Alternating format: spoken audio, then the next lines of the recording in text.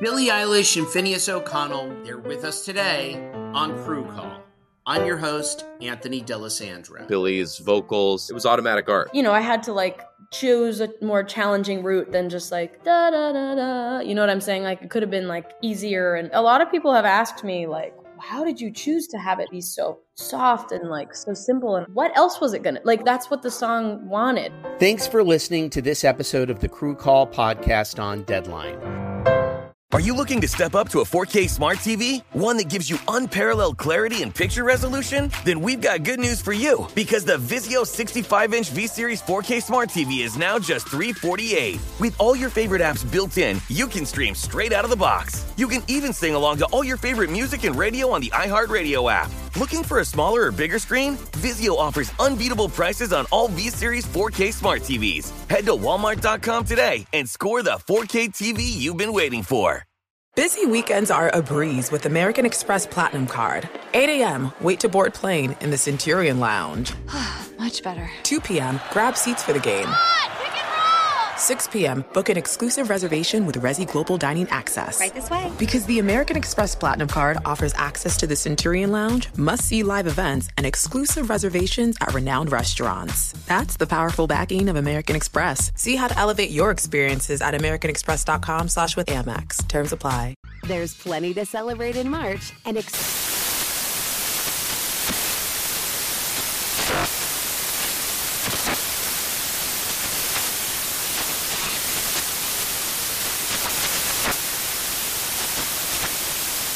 Craft Month with the perfect pizza at home class from Craftsy. And anytime is right to listen to iHeartRadio's iHeart Country Radio. Discover more shows and movies for free.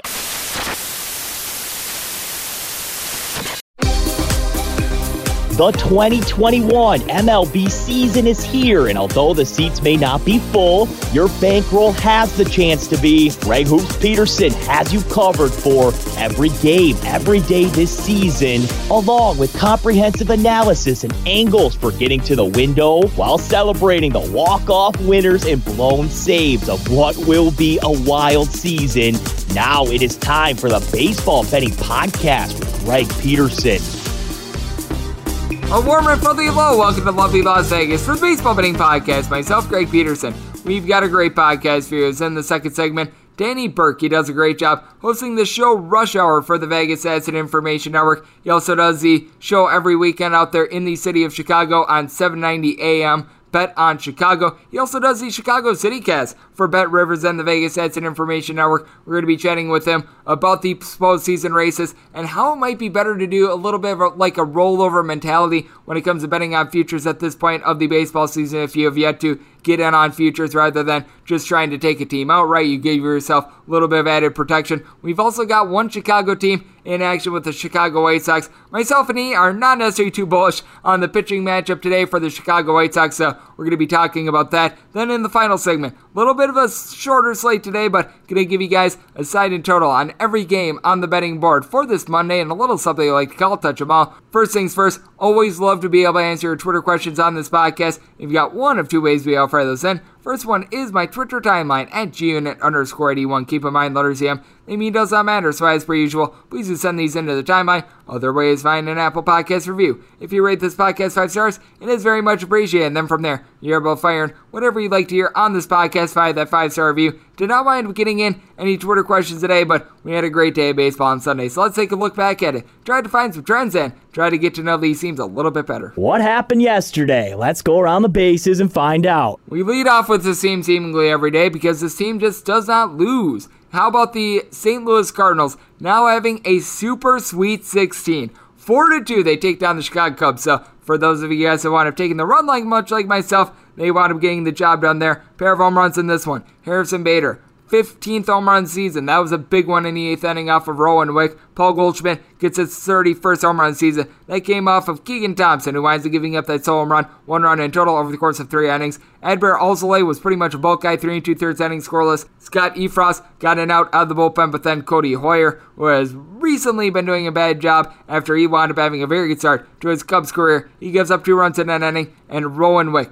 winds up giving up that solo home run in his inning of work for the Chicago Cubs. 1 of 9 with men in scoring position. They strand 10 men on base, and Mike Schultz wound up getting ejected with 2 outs in the 9th inning. That was absolutely hilarious. But Jake Woodford, a solid start, giving up 2 runs over the course of 5 1/3 innings. Adam Miller gives you a pair of outs out of the bullpen along Genesis Cabrera, and then Cody Whitley was able to give you 1 1/3 innings out of the bullpen, and Giovanni Gallegos closes things out in the 9th inning as the St. Louis Cardinals now 87-69. And in the time span in which they've gotten 16 straight wins, well, the Padres have had a few fewer wins than that, as they are now 11-28 in their last 39 games, and they're pretty much out of postseason contention. 4-3, the Atlanta Braves take down the San Diego Padres, as for the Atlanta Braves, Jock Peterson was able to get his 17th home run in the campaign. That comes off of Joe Musgrove, who was able to lend a relatively solid start in this one, giving up 3 runs over the course of 5 innings. For Padres standards at this point, that's really good. Nabel Krismet was able to give you 2 scoreless innings. Ross Detweiler a scoreless inning, and Pierce Johnson takes a loss, giving up a run in an inning for the Padres. They strand 13 men on base. Murphy's Law has really hit this team. As for the Atlanta Braves, it was a full-on bullpen game. You did not wind up having a bulk guy in this one. Jesse Chavez, Drew Smiley pitched the first 3 innings combined scoreless. Jacob Webb gives up 3 runs in 1 2/3 innings. Then AJ Minter gives you it out of the bullpen. Richard Rodriguez, Luke Jackson, they combine for 2 scoreless innings. Tyler Matzek gives you a scoreless inning. Will Smith gets jiggy with it. He gets a save. He gets a scoreless inning. For the Padres, they were the beneficiaries of the Braves, going just 2 of 14 with men in scoring position, but still, they were unable to get the job done out there in the National League West. In my opinion, the best division race that is still going. The Dodgers were able to maintain pace with the San Francisco Giants. The Giants wound up winning on Sunday, and so did the Dodgers, as the Dodgers now have 100 total wins. 3-0, they wind up taking down the Arizona Diamondbacks, who are 50-106 as Humberto Mejia. Well, teams that he started for have now lost 6 straight games. He winds up giving up 3 runs over the course of 2 2/3 innings.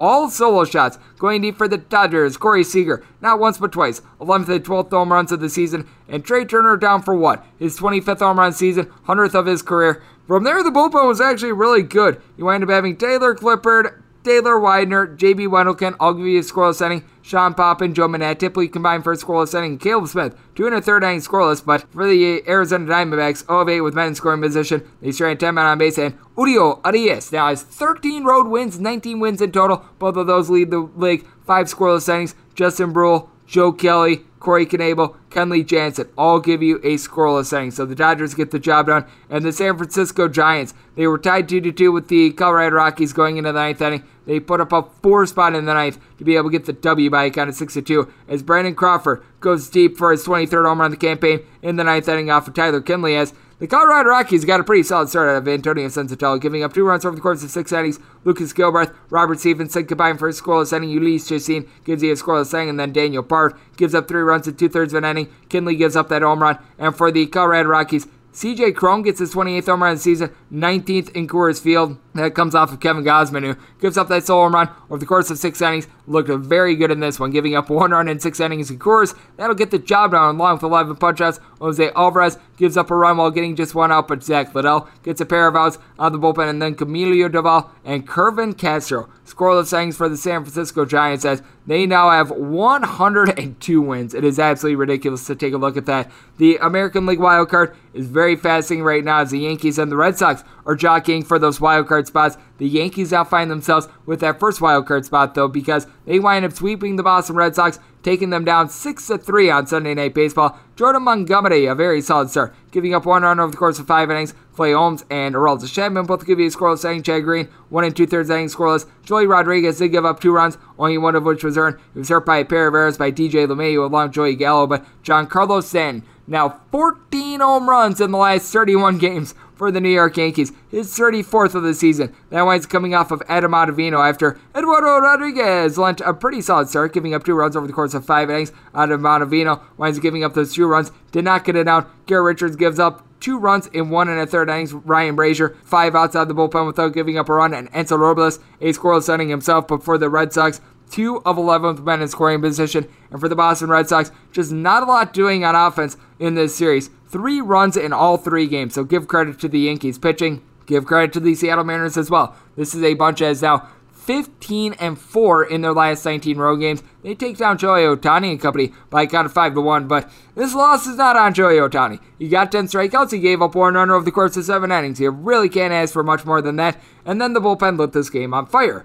Jose Quijada is a hot mess out of the bullpen for the team. Gives up 2 runs in a third of an inning. Austin Warren, he winds up not getting a single out. Gives up 2 runs, one of which was earned. He was hurt by a fielding error by Jared Walsh. From there, Sam Selman gives you a pair of outs out of the bullpen. And you get a scoreless inning out of A.J. Ramos, the former New York Met. And for the Angels, lone form of offense, Kurt Suzuki. 6th home run of the campaign that comes off of one of Monico Gonzalez, who has now allowed 3 runs or fewer in 13 out of his last 14 starts, giving up that solo run over the course of 7 innings. Paul Sewell, Diego Castillo, they close the door from there, and Jared Kelenic. We all remember the bad start he got after this season. He got the lone run off of Shohei Ohtani, a solo shot, 14th of the season in the 7th inning. So the Seattle Mariners maintain pace. They're just 2 games out of that second American League wildcard spot. The Blue Jays are 1 game out. They wind up taking down the Minnesota Twins on Sunday by a count of 5-2. They were able to get a lot out of Alek Manoah in this one, as Manoah, he was pretty solid, giving up 2 runs over the course of 5 2/3 innings. He did allow a home run to Byron Buxton, 16th home run of the season, but Griffin Jax got Jax up in this one, giving up 4 runs, 2 bombs over the course of 5 innings. He's now allowed 16 home runs in his last 10 starts, going deep for the Blue Jays. George Springer, his 19th home run of the season. Danny Jansen, his 9th. Tim Mazza, Adam Simber, both give you a scoreless inning, and Jordan Romano gets the final 4 outs of the game. And for the Minnesota Twins, they've actually ranked in the top 5 with regards to bullpen ERA over the last 30 days. Caleb Thielbar, scoreless inning. You had Mr. Garza Jr., Ralph Garza Jr. give up a run in an inning, but Nick Vincent, 2 scoreless innings. Problem was, Jax wound up just not giving you anything whatsoever. Speaking of not giving you anything whatsoever, that would be the offense of our good friends the Washington Nationals, as the Cincinnati Reds get a 9-2 win against the Nats. As for Mr. Josh Rogers, it was his worst start of the year, giving up 3 runs over the course of 4 2/3 innings, including a pair of homers. Ryan Harper from there, who wound up having a really good start to the year, he now is north of a 4 ERA. He gave up 4 runs in an inning. If you take a look at it, in his last 30 days, now has a 7.88 ERA. Sean Nolan from there, 2 1/3 innings, giving up 2 runs for the Washington Nationals. 0 of 10 with men in scoring position, as Tyler Mahle entered in this game with an ERA hovering right around 6 at home. He winds up giving up 1 unearned run over the course of 6 innings, hurt by a pair of fielding errors by Jonathan India. But Amir Garrett, a scoreless inning. Jeff Hoffman gives up a run in an inning, and Dory Moreta was able to give you a scoreless inning. As for the Cincinnati Reds, you wind up having Nick Castellanos go deep for his 32nd home run of the season, Kyle Farmer his 16th, and then the 10th for Tyler Stevenson. So the Reds, their slim playoff hopes, they wind up remaining alive. The slim playoff hopes of the Oakland A's wind up remaining still vibrant, as they take down the Houston Astros and they sweep them by a count of 4-3 for the Astros. They just had no offense in this series, as they wound up scoring a combined 6 runs, and they have now scored 3 runs or fewer in each out of their last 5 games. A little bit stunning for an Astros offense that is as explosive as they are, but they were able to get a home run off the bat of Alex Bregman. 11th home run of the season, and for Jake Odorizzi, not a lot of length, but it wasn't too bad of a start. Gives up 1 run over the course of 4 innings. Christian Javier from there winds up giving up 2 runs in 2 2/3 innings. Was able to get 5 strikeouts, but still, the run's not great. Ryan Stanek gives up a run in 1 1/3 innings. Phil Maton was able to give you an out of the bullpen, but then Ryan Presley comes in the 9th inning. He allows the walk-off hit in this one, as you wind up having the Oakland A's be able to get a walk-off winner off the bat of Mark Canha to be able to get it done. No home runs for this team, but they do wind up going 3 of 12 with men in scoring position, and Paul Blackburn, a solid start, giving up 1 run over the course of 5 innings. Deolis Carrera gives up 2 runs while getting 2 outs out of the bullpen, but he has Meadow Petit winds up giving you 1 1/3 inning scoreless. Andrew Chafin, Lou Trevino, both give you a scoreless inning. This for an Oakland A's team that entered into Sunday with a 5.49 ERA out of the bullpen in their last 3 days. That's 3rd worst in the big leagues. That's right there with the Washington Nationals and the Baltimore Orioles. Speaking of the Orioles, another bad showing for them. They wind up losing to the Texas Rangers by a count of 7-4. For the Rangers, an offense that had scored 3 runs or fewer in 9 out of their last 10 games, they get a home run off the bat of Endy Ibanez off of John Means. 7th home run season for Mr. Means. Gives up 3 runs over the course of 5 innings, and then the bullpen, well, they did not do their job. Connor Green gives up 2 runs and got 2 outs out of the bullpen. Eric Arnold, he gives up a run in 1 1/3 innings. Fernando Abad, he continues to be very Abad, giving up a run in an inning, and Tom Eshelman was able to give you a scoreless inning. Pair of home runs for the Orioles in this one, as Anthony Santander gets her done off of Dane Gitter Dunning, his 18th home run season, and then you wind up having Pedro Severino get his 11th home run season. That comes off of Kobe Allardyce, Kobe Allard is on an absolutely amazing streak right now as he has given up a home run in 11 consecutive appearances. He winds up giving up 2 runs in 2/3 of an inning. This guy has just been a human pinata at this point. Joe Barlow winds up getting the final up for a save. Dennis Santana, a pair of outs out of the bullpen. Jarrell Cotton has actually been good out of the bullpen. 1 2/3 inning scoreless over the last 3 days. He's got like a 2 ERA. Spencer Patton, a scoreless inning. And then Mr. Gitterdone, 4 2/3 innings, giving up 2 runs, including 1 of those homers. And for the Texas Rangers, 4 of 11 with men in scoring position. So they got the W there. The White Sox go on the road and they take down the Cleveland Indians by a count of 5-2. For the White Sox, no home runs, but despite leaving 13 men on base, they go 4 of 14 with men in scoring position, and Lucas Giolito, one of his better starts of the year, 6 scoreless innings. From there, you do wind up having Craig Kimbrell give up a run in an inning. Michael Kopech gives up a run in just a third of an inning, but Garrett Crochet got a pair of outs out of the bullpen, and Liam Hendricks, his 36th save of the season. As for the Cleveland Indians, they go just 2 of 9 with men in scoring position.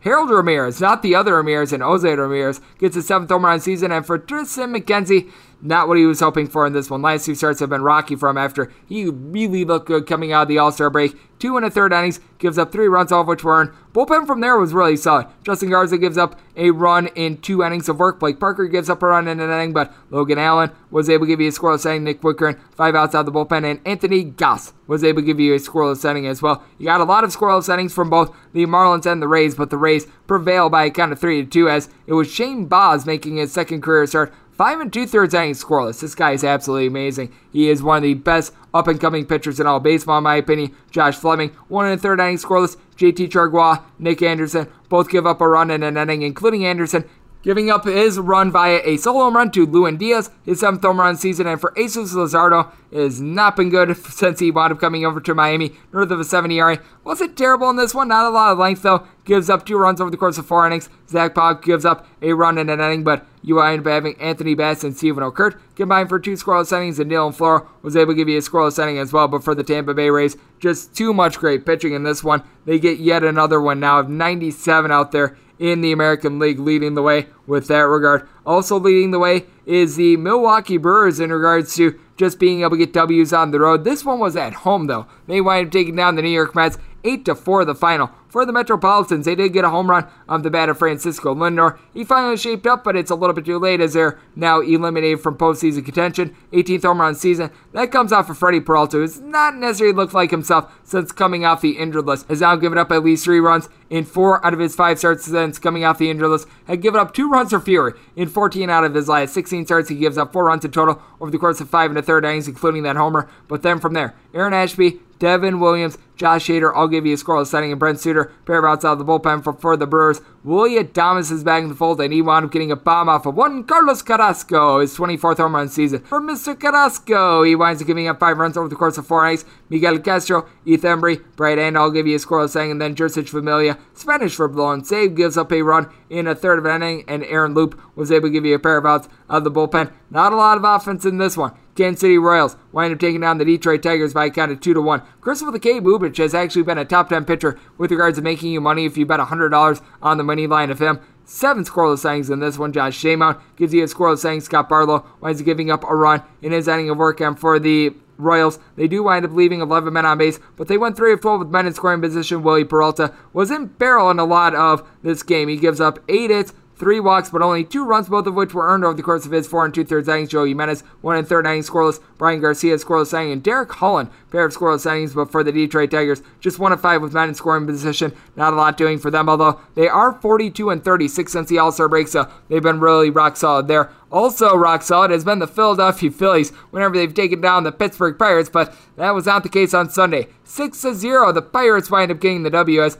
Max Koranek was able to give you 5 scoreless innings. Jason Shreve, David Bernard, Nick Mears, Chris Ryan, I'll give you a scoreless inning from there. And Cole Tucker, ding dong, the witch is dead. He winds up getting his first home run of the campaign as the Phillies went with the bullpen game, as it wound up being Mr. Hans Kraus. What he's doing starting a game for a Phillies team looking to get into the postseason, I have no idea, but he gives up that solo home run to Tucker as he winds up giving up just that 1 run over the course of 3 innings. From there, you wind up having Mr. Christopher Sanchez give you 2 scoreless innings. Cam Bedrosian gives you a pair of outs out of the bullpen, but then Jose Alvarado gives up 2 runs in 1 1/3 innings. You wind up having Roman Russo give up a run in an inning, and Adonis Medina winds up giving up 2 runs in his inning of work, so that was not great. And for the Philadelphia Phillies, 6 total hits in this one, and they were unable to do anything with them. So that was a little bit of brutality on that front. And if you're looking at brutality, that would be if you've just been taking a lot of favorites recently, as we have really seen the underdogs have a nice run recently, because if you're looking for the season, favorites are 1,367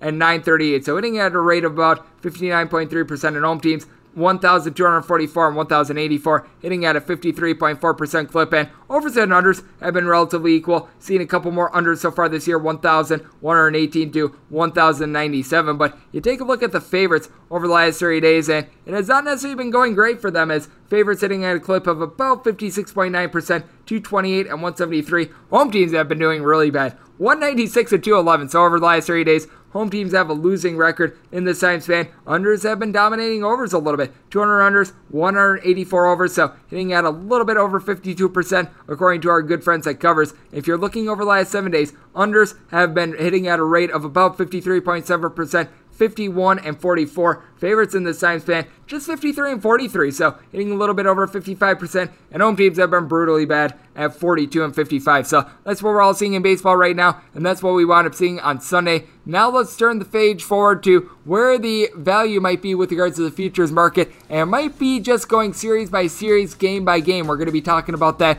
with Danny Burke of the Vegas Stats and Information Network. Also, it is a small slate on Monday, but we're going to get his thoughts on some of these games, including the big one involving the Chicago White Sox. So our chat with Danny Burke of the Vegas Stats and Information Network comes at you next right here on the Baseball Betting Podcast with myself, Greg Peterson.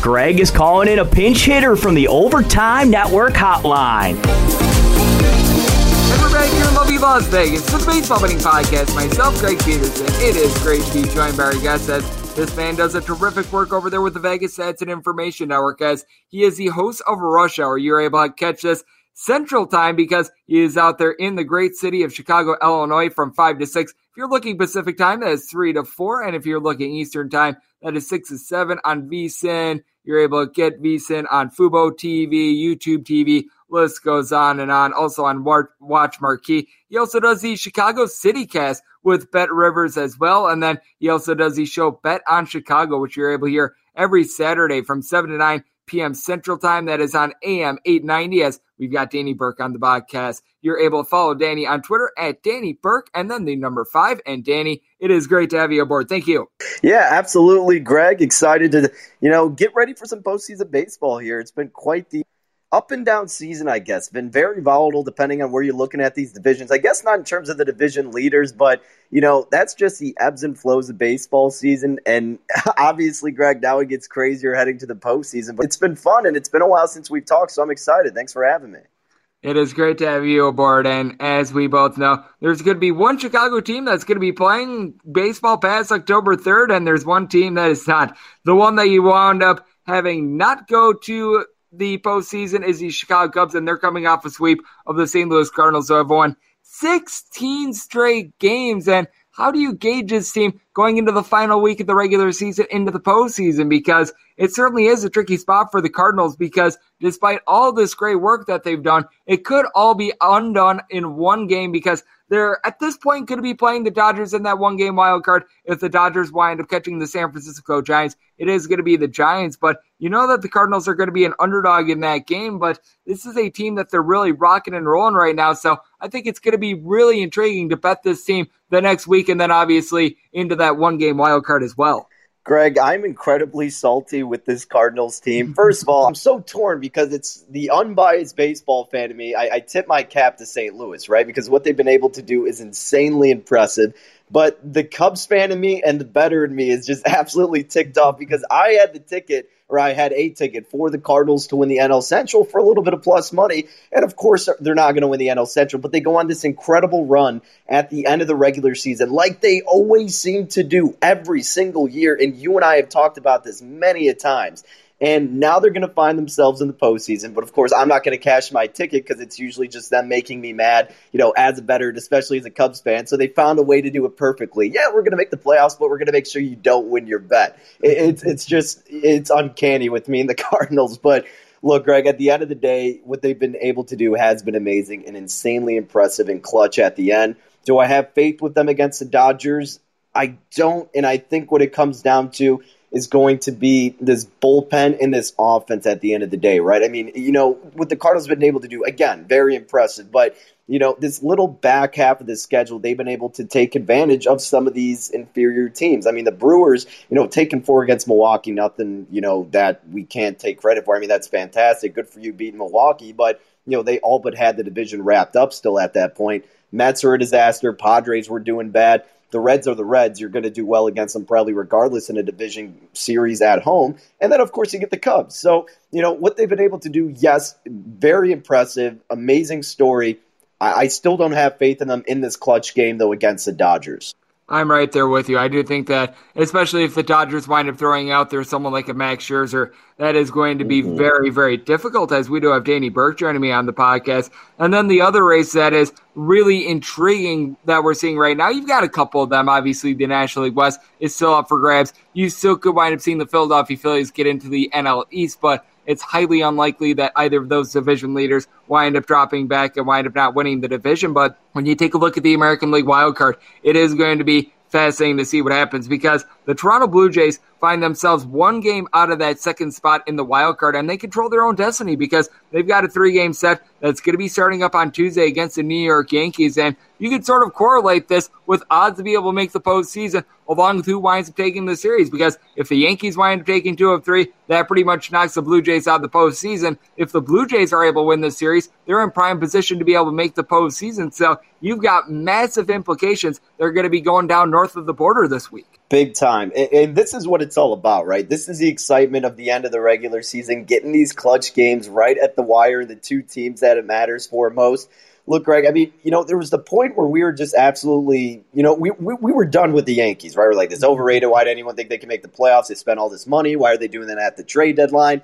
But then they got on their hot streak, and they've been playing very, very well. But then come the Blue Jays, who have just been incredible. I mean, they're beasts offensively, just on an absolute tear this month. And it seems hard to go against the hotter team relatively in Toronto than the Yankees. But again, this is a home series for New York, if I'm not mistaken. And, a game and a half back to win 2 out of 3 seems like a tall order.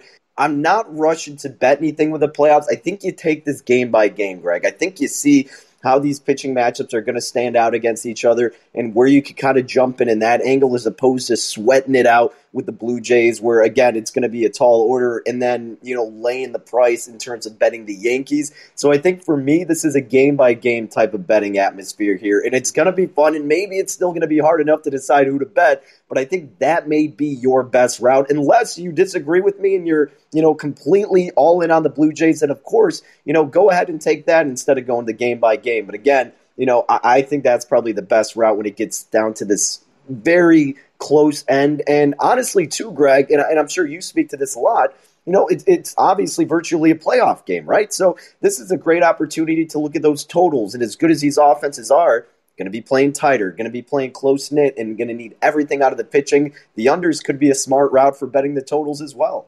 I'm right there with you. And when it comes to betting futures at this point, I do feel like a lot of the value is gone, unless if you think that the St. Louis Cardinals go all the way and win the World Series or something ridiculous like that, because you just take a look at the futures board. Other than the Cardinals and the Blue Jays, you've really got all these teams are in line for the postseason at 20-1 or lower. You even take a look at a team like the New York Yankees at 13-1. If you think that they're going to be able to win the World Series and you want to have a little bit of added protection, I would just go with the rollover mentality of being able to bet the postseason at this point, where you wind up putting your standard 1 unit that you put on a futures ticket, instead you put it on the money line of the New York Yankees if they do wind up making that 1-game wild card, and then you just roll it over in every single one of the series, especially if you're liking like the LA Dodgers, which currently at DraftKings is plus 330, the Astros at plus 450, something like this, just because you get that added protection if there winds up being like an injury in the rotation, if you wind up having that. And at the same time, if you just don't like the matchup that you're getting, you're able to walk away from the table with your winnings if, say, the Astros wind up making it to the World Series and you don't like the fact that they're going up against, say, the Dodgers. Yeah, I honestly think that's the right call too, Greg. I think this is going to be very tough to gauge in terms of betting long-term here, and it may just be smarter to go with the rollover and take it that game-by-game basis. We've talked about this American League especially, Greg, and it was always so top-heavy, right? I mean, we had the Astros, we had the White Sox, but now you see the Rays having a little bit more confidence in terms of the betting odds when you get the Rays in some places at about plus 550, say at Bet Rivers. White Sox are plus 750.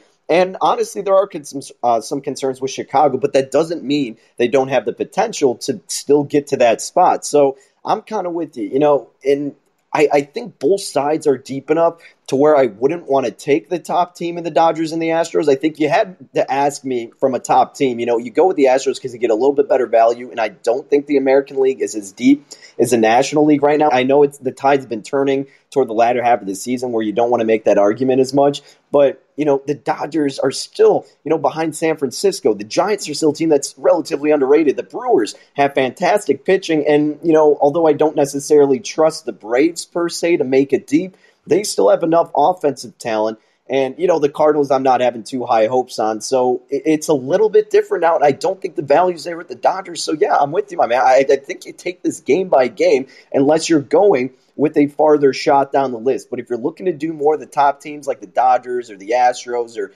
even the Rays, I think you wait and take it by that game-by-game basis and feel it out because it's baseball. Something wonky always happens in the postseason, and this year feels like something could happen even more so than prior season. And you not only get that added protection, but if you wind up having the Dodgers go into the one-game wild card, which we're seeing right now, they wind up being, say, even a minus 225 favorite against the St. Louis Cardinals, something like that. If you just roll it over every time, you're still going to get better than plus 330 odds if they do wind up winning the World Series as well. So you've just got a lot of aspects that it makes all the sense in the world. As we do have Danny Burke of VSiN joining me on the podcast. And Danny, as we know, this Monday is relatively light. This was a day in which the MLB set aside for makeup games, and we actually did wind up seeing a couple rainouts that wound up going down last weekend. One of these Chicago teams are going to be in action. You got the White Sox on the road against the Detroit Tigers, and I can tell you right now, I've been souring on the White Sox a little bit, especially when Dallas Keuchel takes them out. Mm-hmm. We're right now seeing him between a minus 158 to a minus 165 favorites.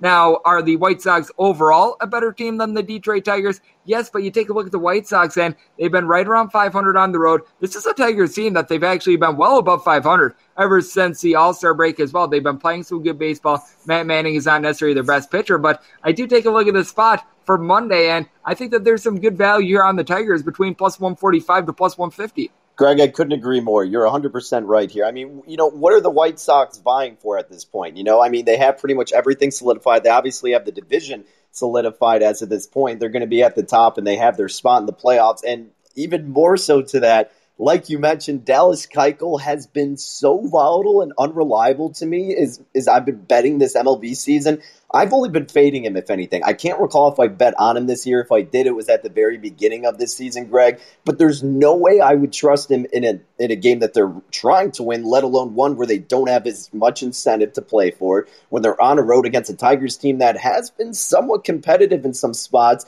And again, you're right, just the pure value here and how they've struggled on the road. I think the value is absolutely with Detroit. Am I running to bet it? Not per se, but I do like that as a good underdog spot here. And that's also kind of, the beauty of betting this late in the MLB season, because the public still sees, the White Sox playing the Tigers and they go, oh, that should be an easy win for Chicago. No, not when it's Dallas Keuchel and not when it's his White Sox team on the road that really doesn't have anything to play for. So I completely agree with you. If I'm betting it, it's Detroit or nothing. And with the White Sox, they are 2-9 in Keuchel's last 11 starts, and they're 0-2 when Keuchel pitches on the road against Detroit this year. So that is something that is coming to mind. And then the other big game that we really have for Monday is going to be the Oakland A's and the Seattle Mariners, because you've actually got a Seattle Mariners team that they're 2 games out of that American League wild card. We talked about how the Blue Jays versus the Yankees series is going to be a big one. Well, this for Seattle is do or die. If they're able to get a sweep of the Oakland A's, they're right in this thing, because they're going to have the LA Angels coming up in the final series of the season. So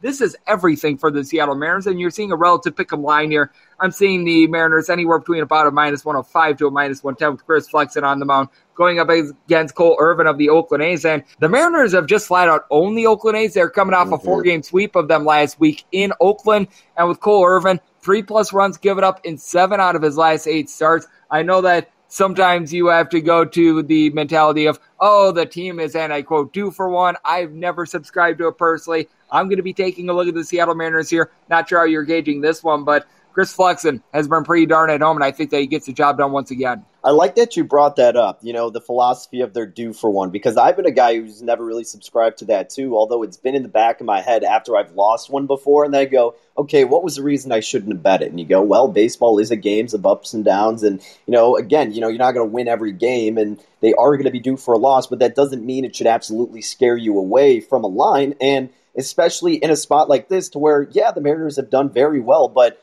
again, they're in a little bit better position than Oakland. They've been a more trustworthy team as of this point, frankly. And I have bet these teams playing, I feel like, a handful of times this season. I've gone back and forth in terms of winning and losing. I have no read on it. I think I always feel like I just missed the handicap or, I'm on the opposite side of it. It's never been enough conviction or confidence where it's like, no, I know who's going to win this game in this series between these two teams. It's so tough to judge for me. But if I do, the old saying, gun to my head, if I did have to play one, it's got to be the Mariners too, Greg. I'm with you here. And again, they've been owning Oakland. And Oakland, as much talent as they have, and more so than the Mariners, if we're being realistic on paper, they just cannot put it together consistently. And the Mariners, again, it's something weird. If I try to bet against them, they always make it closer, find a way to win. So I think I'm not going to touch this game with a 10-foot pole. But if I'm going to bet it, I agree. I think the value here is with Seattle, who's in a little bit better position. And obviously Oakland needs to win it too. But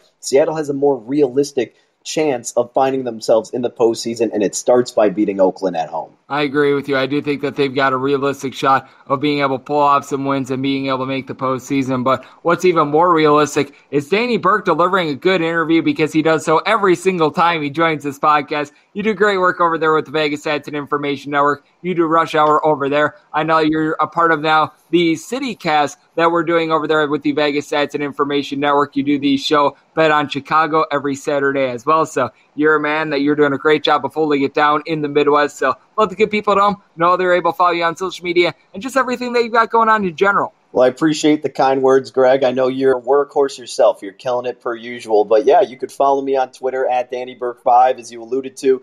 My main show, Rush Hour, Monday through Friday, 5 to 6 p.m. Central Time, live out of the Bet River Sportsbook here just outside of Chicago. So you can catch that on VSiN and many other outlets. And then, like you also mentioned, the Chicago CityCast. We partnered up with Bet Rivers. We have them in many cities, but basically it's just a local betting perspective. So if you want to check out my most recent episode, you will be hearing me scream about Matt Nagy and this Bears offense that has just been abysmal. So you get all that content. Then, of course, Bet on Chicago once a week on WLS 890 AM out here in the Windy City as well, my man. Yep, everyone was very, very quick to anoint Justin Fields as being the greatest thing since Sid Luckman. I was someone that I wound up fading the Chicago Bears. I went on VSiN and I asked, why are we doing this? And rookie quarterbacks in the NFL on week 3, they went 0-5 straight up and against the spread. So if you're looking for a hot NFL trend, there you go. You got it right here on a baseball betting podcast. And a man that covers a little bit of everything, does so well. Danny, he does absolutely terrific work over there at VSiN. His show Rush Hour is top-notch, and he's always top-notch when he joins this podcast as well. So big thanks to him for joining me right here on the Baseball Betting Podcast. And coming up next, it is that time of the podcast to give you a sign total on every game on the betting board for this Sunday, and a little something like call, coach 'em all.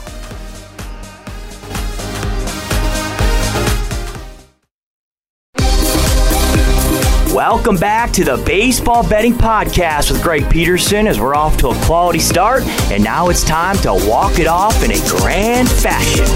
And we're back here in lovely Las Vegas for the Baseball Betting Podcast. Myself, Greg Peterson. Danny Burke does a terrific job over there at VSiN. He does a great job holding down with Rush Hour every Monday through Friday. That is afternoon/evenings, depending on what part of the country you're in. He does the CityCast over there with the Vegas Stats and Information Network and Bet Rivers, and he's also doing a great job on Bet on Chicago as well. So big thanks to him for joining me in the last segment. Now it is that time of the podcast to give you a sign total on every game on the betting board for this Monday, and a little something like to call touch 'em all. If a game is listed on the betting board, Greg has a side and a total on it, so it is time to touch 'em all. Do note that, as per usual, any changes that are made to these plays will be listed up on my Twitter feed at GR_1. Really, the only game that we might wind up seeing changes on is the first one that we're going to be hitting, as we've got a relatively light slate today, only 5 games, and we were supposed to get 2 before there wound up being a nice little bit of a rain out, so we got a little bit lucky there. But with that said, we're going to be going National League games first, then the American League games. We do not have any interleague games, so going to be a nice, clean, easy slate for us there. And we do start with the only game that's off the board at 9:51, 9:52 on the betting board. The Cincinnati Reds. Yes, we are on to Cincinnati. They're going to be playing against the Pittsburgh Pirates. Right now, we've got a to-be-determined pitcher for the Pirates. Going to be a bullpen game. Meanwhile, Riviera San Martin is going to be going for the Reds. This is one in which, if it would be Keller versus San Martin, I'm going to be setting the Reds at -173 with a total of 9.6, so a 9.5 for Laura. I'm going to be taking a look at the over, a 10 or higher. I'm going to be taking a look at the under. For San Martin, he's been a relatively highly touted prospect for quite a while. If you take a look between his AA and AAA numbers, right around a 3.32 ERA. He wound up having a little bit of a struggle out there at the AAA level, but what he does a good job of is keeping the ball in the yard. Right around 0.7 home runs per 9 innings given up at the AAA level. Right around 2.5 walks per 9 innings this year as well, with 10 strikeouts per 9, so he's able to do a relatively solid job there. You also take a look at the Pirates. They want to be using David Bernard, Chase, and Shreve out of the bullpen yesterday, so left with guys like Cody Ponce and company. You take a look at this Pittsburgh Pirates lineup, it is not great to say the least. You've got Wilmer Defoe, Cabrian Hayes, and Colin Moran, all in between about a 250 to a 265 you're able to throw in there. Ben Gamble's just below that as well. But then you've got the slugs. You've got Martin Perez, Hoy Park, Anthony Alford, Kevin Newman. So many guys hitting at 225 or lower. You take a look at Cole Tucker. He's hitting right around 220. Now I will say Yoshi Satsugo, ever since coming over, he's been able to do a relatively solid job. He's been able to supply 8 home runs in 35 games. He's hitting nearly a 300 for this Pittsburgh Pirates team. But then you take a look at the flip side for the Reds. They still have, I believe, a ghost of a shot of being able to make the postseason. They've relatively played their way out of it, but they do have quite a few guys that are doing a good job of being able to manage for this team. We've got a pair of guys with 30-plus home runs in Nick Castellanos along with Joey Votto. I recognize that Votto has been a little bit banged up these last few days, but you've been able to get some good production out of Jonathan India at the leadoff spot. He, along with Tyler Stevenson, you're able to throw in there Castellanos and Votto, all at least a 360 on base. You've had Kyle Farmer be able to hit 260 for this bunch. Tucker Barnard has been able to do a good job at the catcher spot now. They have had to lend some starts to guys like Jose Barrero and company out there in the outfield due to their injuries to guys like Jesse Winker and company, but I do take a look at this Reds bullpen, and they've actually been in the top 6 with regards to ERA over the last 30 days. Guys like Luis Cessa, you're able to throw in there Michael Gibbons. They've been very good out of the bullpen for this bunch, so I take a look at this spot, a 9.5 or lower. Going to be taking a look at the over, and a 10 or higher. Going to be taking a look at the under, and with Mr. Sam Martin and what he wound up showing at the minor league level, set him as right around a -173 favorite, and a -105 if they're laying a run and a half with the Reds. 9:53 and 9:54 on the betting board. The Washington Nationals are on the road facing off against the Colorado Rockies. Udman Marquez is going to be going for the Rockies. Josiah Gray is going to be going for the Washington Nationals. Nationals are finding themselves as sizable underdogs, anywhere between +155 and a +163. Meanwhile, if you're looking at the Colorado Rockies, anywhere between -172 and -180. This 11.5 is all over the place when it comes to the total. The under is anywhere between -123 and -105, and the over is anywhere between +103 and -115. So you got a lot of juice movement there. I wound up setting the total at an 11.4, so I'm going to be going barely under with Josiah Gray. He has been able to rein it in a little bit more recently, but he wound up having a very rough stretch before his last start against the Miami Marlins in Miami, one of the more pitcher-friendly ballparks in all of baseball.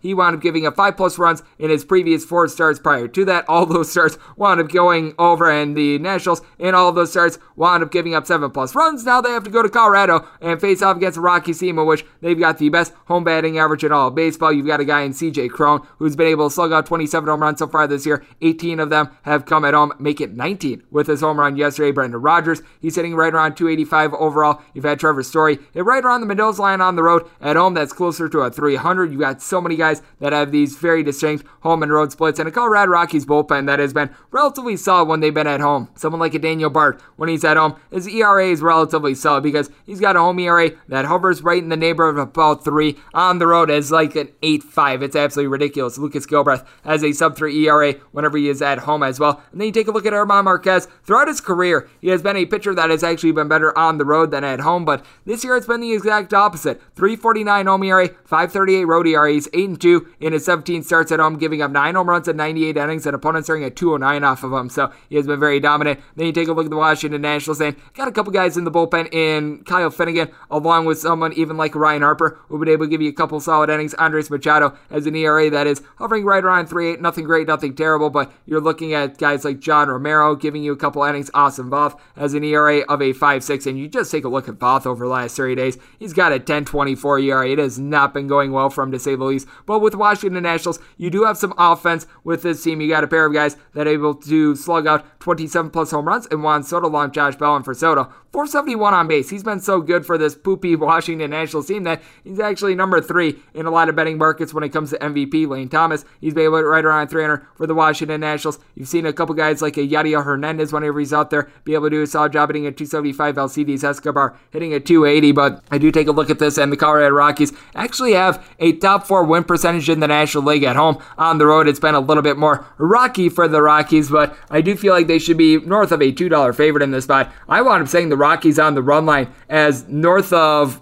a minus 130 personally, so I'm getting them right now at even money. I'm going to take that all day long. And like I said, set this hold just below 11.5 because I think that Omar Marquez going to give a good start. So going under along with that Rockies run line, 955, 956 on the betting board. The Chicago White Sox hit the road face-off against the Detroit Tigers. Matt Manning is going to be going for the Tigres. Meanwhile, you've got Dallas Keuchel on the bump for the White Sox. The Southsiders find themselves as favorites of anywhere between a minus 158 and a minus 165. Meanwhile, your plus price with the Tigres is anywhere between plus 144 and plus 150. 9.5 is your total with the over and under both at minus 110. And for Matt Manning, it has not necessarily been the world's greatest year for him, but he's got some very distinct home and road splits, while our good friend Dallas Keuchel, we were talking about this with Danny Burke, he just has not been good overall. Let's take a look at Manning first. He's got a 5.73 ERA overall, but 4.37 ERA at home, 7.67 ERA on the road. He's given up 4 home runs in 45 and a third innings at home. Now, opponents are hitting right around 264 off of him, and his walks per 9 rate at home, that's right around a 4.2, so you do certainly have your negatives there, but you take a look at Dallas Keuchel, and this guy is just giving up bombs right now. I mean, it is really bad.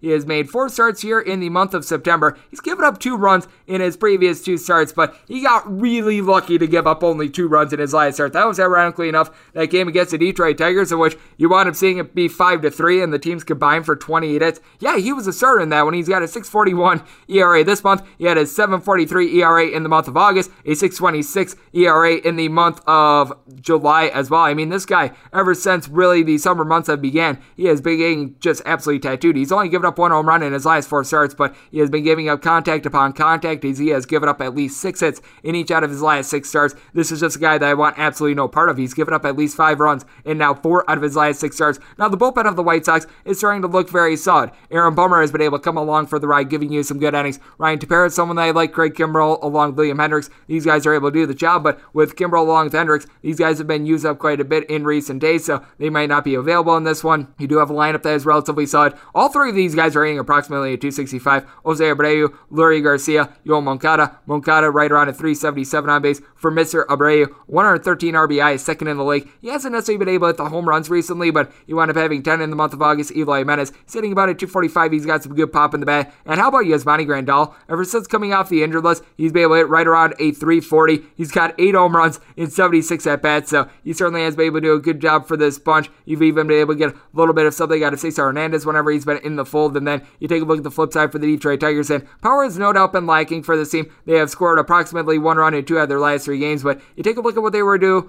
the last time these 2 teams wound up squaring off in Detroit, and they wound up taking both of those games. You don't necessarily have a lot of home run power with the team at this point, as we've noticed Eric Haas, Jonathan Scope, along with Robbie Grossman. All these guys have between 20 and 24 home runs. They've been in a funk with that, but you've got Jonathan Scope hitting about right around at 275 along Jamier Candelario. You've been able to get Harold Castro hitting at 280 for this bunch. They've got a lot of guys like an Akil Baddoo, Miguel Cabrera. You're able to throw in their Scope with right around 320 on base, so they're able to do a good job of playing station-to-station baseball. And for the Detroit Tigers, you've got a bunch in which they've been able to do a good job out of the bullpen as well. Kyle Funkhauser has brought the funk for you. Michael Fulmer has an ERA right around 3 now. They are dealing with injuries to Gregory Soto along with Jose Cicerno, but Drew Hutchinson has given you a $1.50 ERA, so I do think that the Tigers are going to be able to get the job done, and this is a spot in which I think that the Tigers are going to be able to bust out with the bats. I wound up setting this total at a 9.6, so I'm going to be looking at an over in this spot because the fact that the last start in which Dallas Keuchel wound up having against the Detroit Tigers going under, I feel like was a little bit of a fluke. And I'm going to be taking the plus price with the Tigers. I was really willing to take anything north of a plus 125 as we move on to 957, 958 on the betting board. The Oakland A's hit the road to face off against the Seattle Mariners.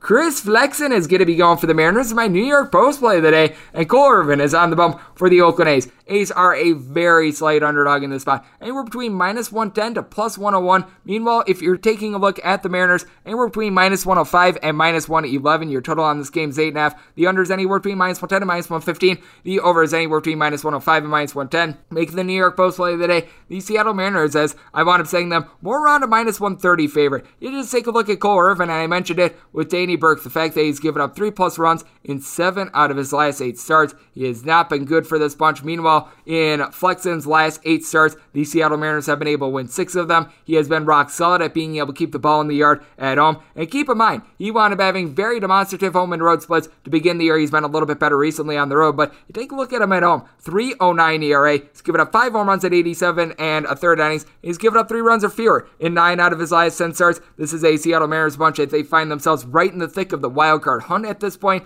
Now, the batting average of a lot of these Seattle Mariners is not great, but you've got Ty France hitting at 290 ever since he's come over from the Astros. Abraham Toro's been hitting more in the neighborhood of about a 270-ish. JP Crawford is in that fold as well, and then you got Mitch Haniger along with Kyle Seager. Both of these guys have given you between 34 and 35 home runs each. Now, with Seager, you're able to throw in there Jake Fraley, Ore Mamalois, Tom Murphy, Cal Raleigh, Jared Kelnick, Jake Bowers, Dylan Moore. The list goes on and on of guys they're going to get 220 or lower for this bunch, but they seem to find a way. Lewis Torrens to be able to give you a little bit of something as well. And then you take a look at this Oakland A's bunch, and they were able to squeak out a couple nice games against the Houston Astros, be able to get themselves online after getting swept by the Seattle Mariners. They were able to sweep the Houston Astros, but this is still a bullpen that going into yesterday over the last 3 days, a 5.49 ERA. That was 28th out of 30 MLB teams. Lou Trevino wound up getting used up yesterday. You've noticed Sergio Romo really falling back to the pack. Jake Diekman wound up having a rough series against the Seattle Mariners last week. Now, you've got quite a few guys with at least a 345 on base. Josh Harrison, the Marte Parte of Starling Marte, Mark Hanna, Tony Kemp, Matt Olson, and for Matt Olson, he's been absolutely incredible for this offense. 38 home runs, north of 100 RBI. You've got the Marte Parte, who's done a great job of swiping bases all year long, right around 44, 45 steals. And then you've got Matt Chapman, who's only hitting at 214 for the season, but you take a look at the power numbers, and this is with some time on the injured list. 13 home runs ever since the beginning of the month of August, so he's been able to pick it up there. He's been in a little bit of a funk when it comes to batting average recently, but his on-base percentage has actually been rock solid. Seth Brown has been able to give you a couple bombs along Sean Murphy as well. Both of these guys, along with Jed Lowry, between 14 and 16 home runs, so a little bit of an intriguing spot, but you take a look at this Mariners bullpen, you've been having all these guys firing on all cylinders. Casey Sadler is right around a 1 ERA. Drew Steckenrider has been highly reliable. We've noticed that Paul Sewald has had his ups and downs recently, but he has been able to get the job done. But I take a look at this spot, I feel like the Mariners should be more like a right around a minus 130 favorite. So making the New York Post play of the day, the Seattle Mariners also wound up setting this total at 8.8. So going over along that New York Post play of the day of the Mariners money line, and we wrap things up with 959, 960 on the betting board. The Kansas City Royals hit the road face off against the Cleveland Indians. We're not going to be able to call them the Indians for too much longer, but Cal Quantrill is going to be making the start for the future Guardians. Meanwhile, Jackson Cower is going to be going for the Royals. Your total on this game is anywhere between 9 and 9.5. On the 9, over is anywhere between minus 105 and minus 125. That makes the under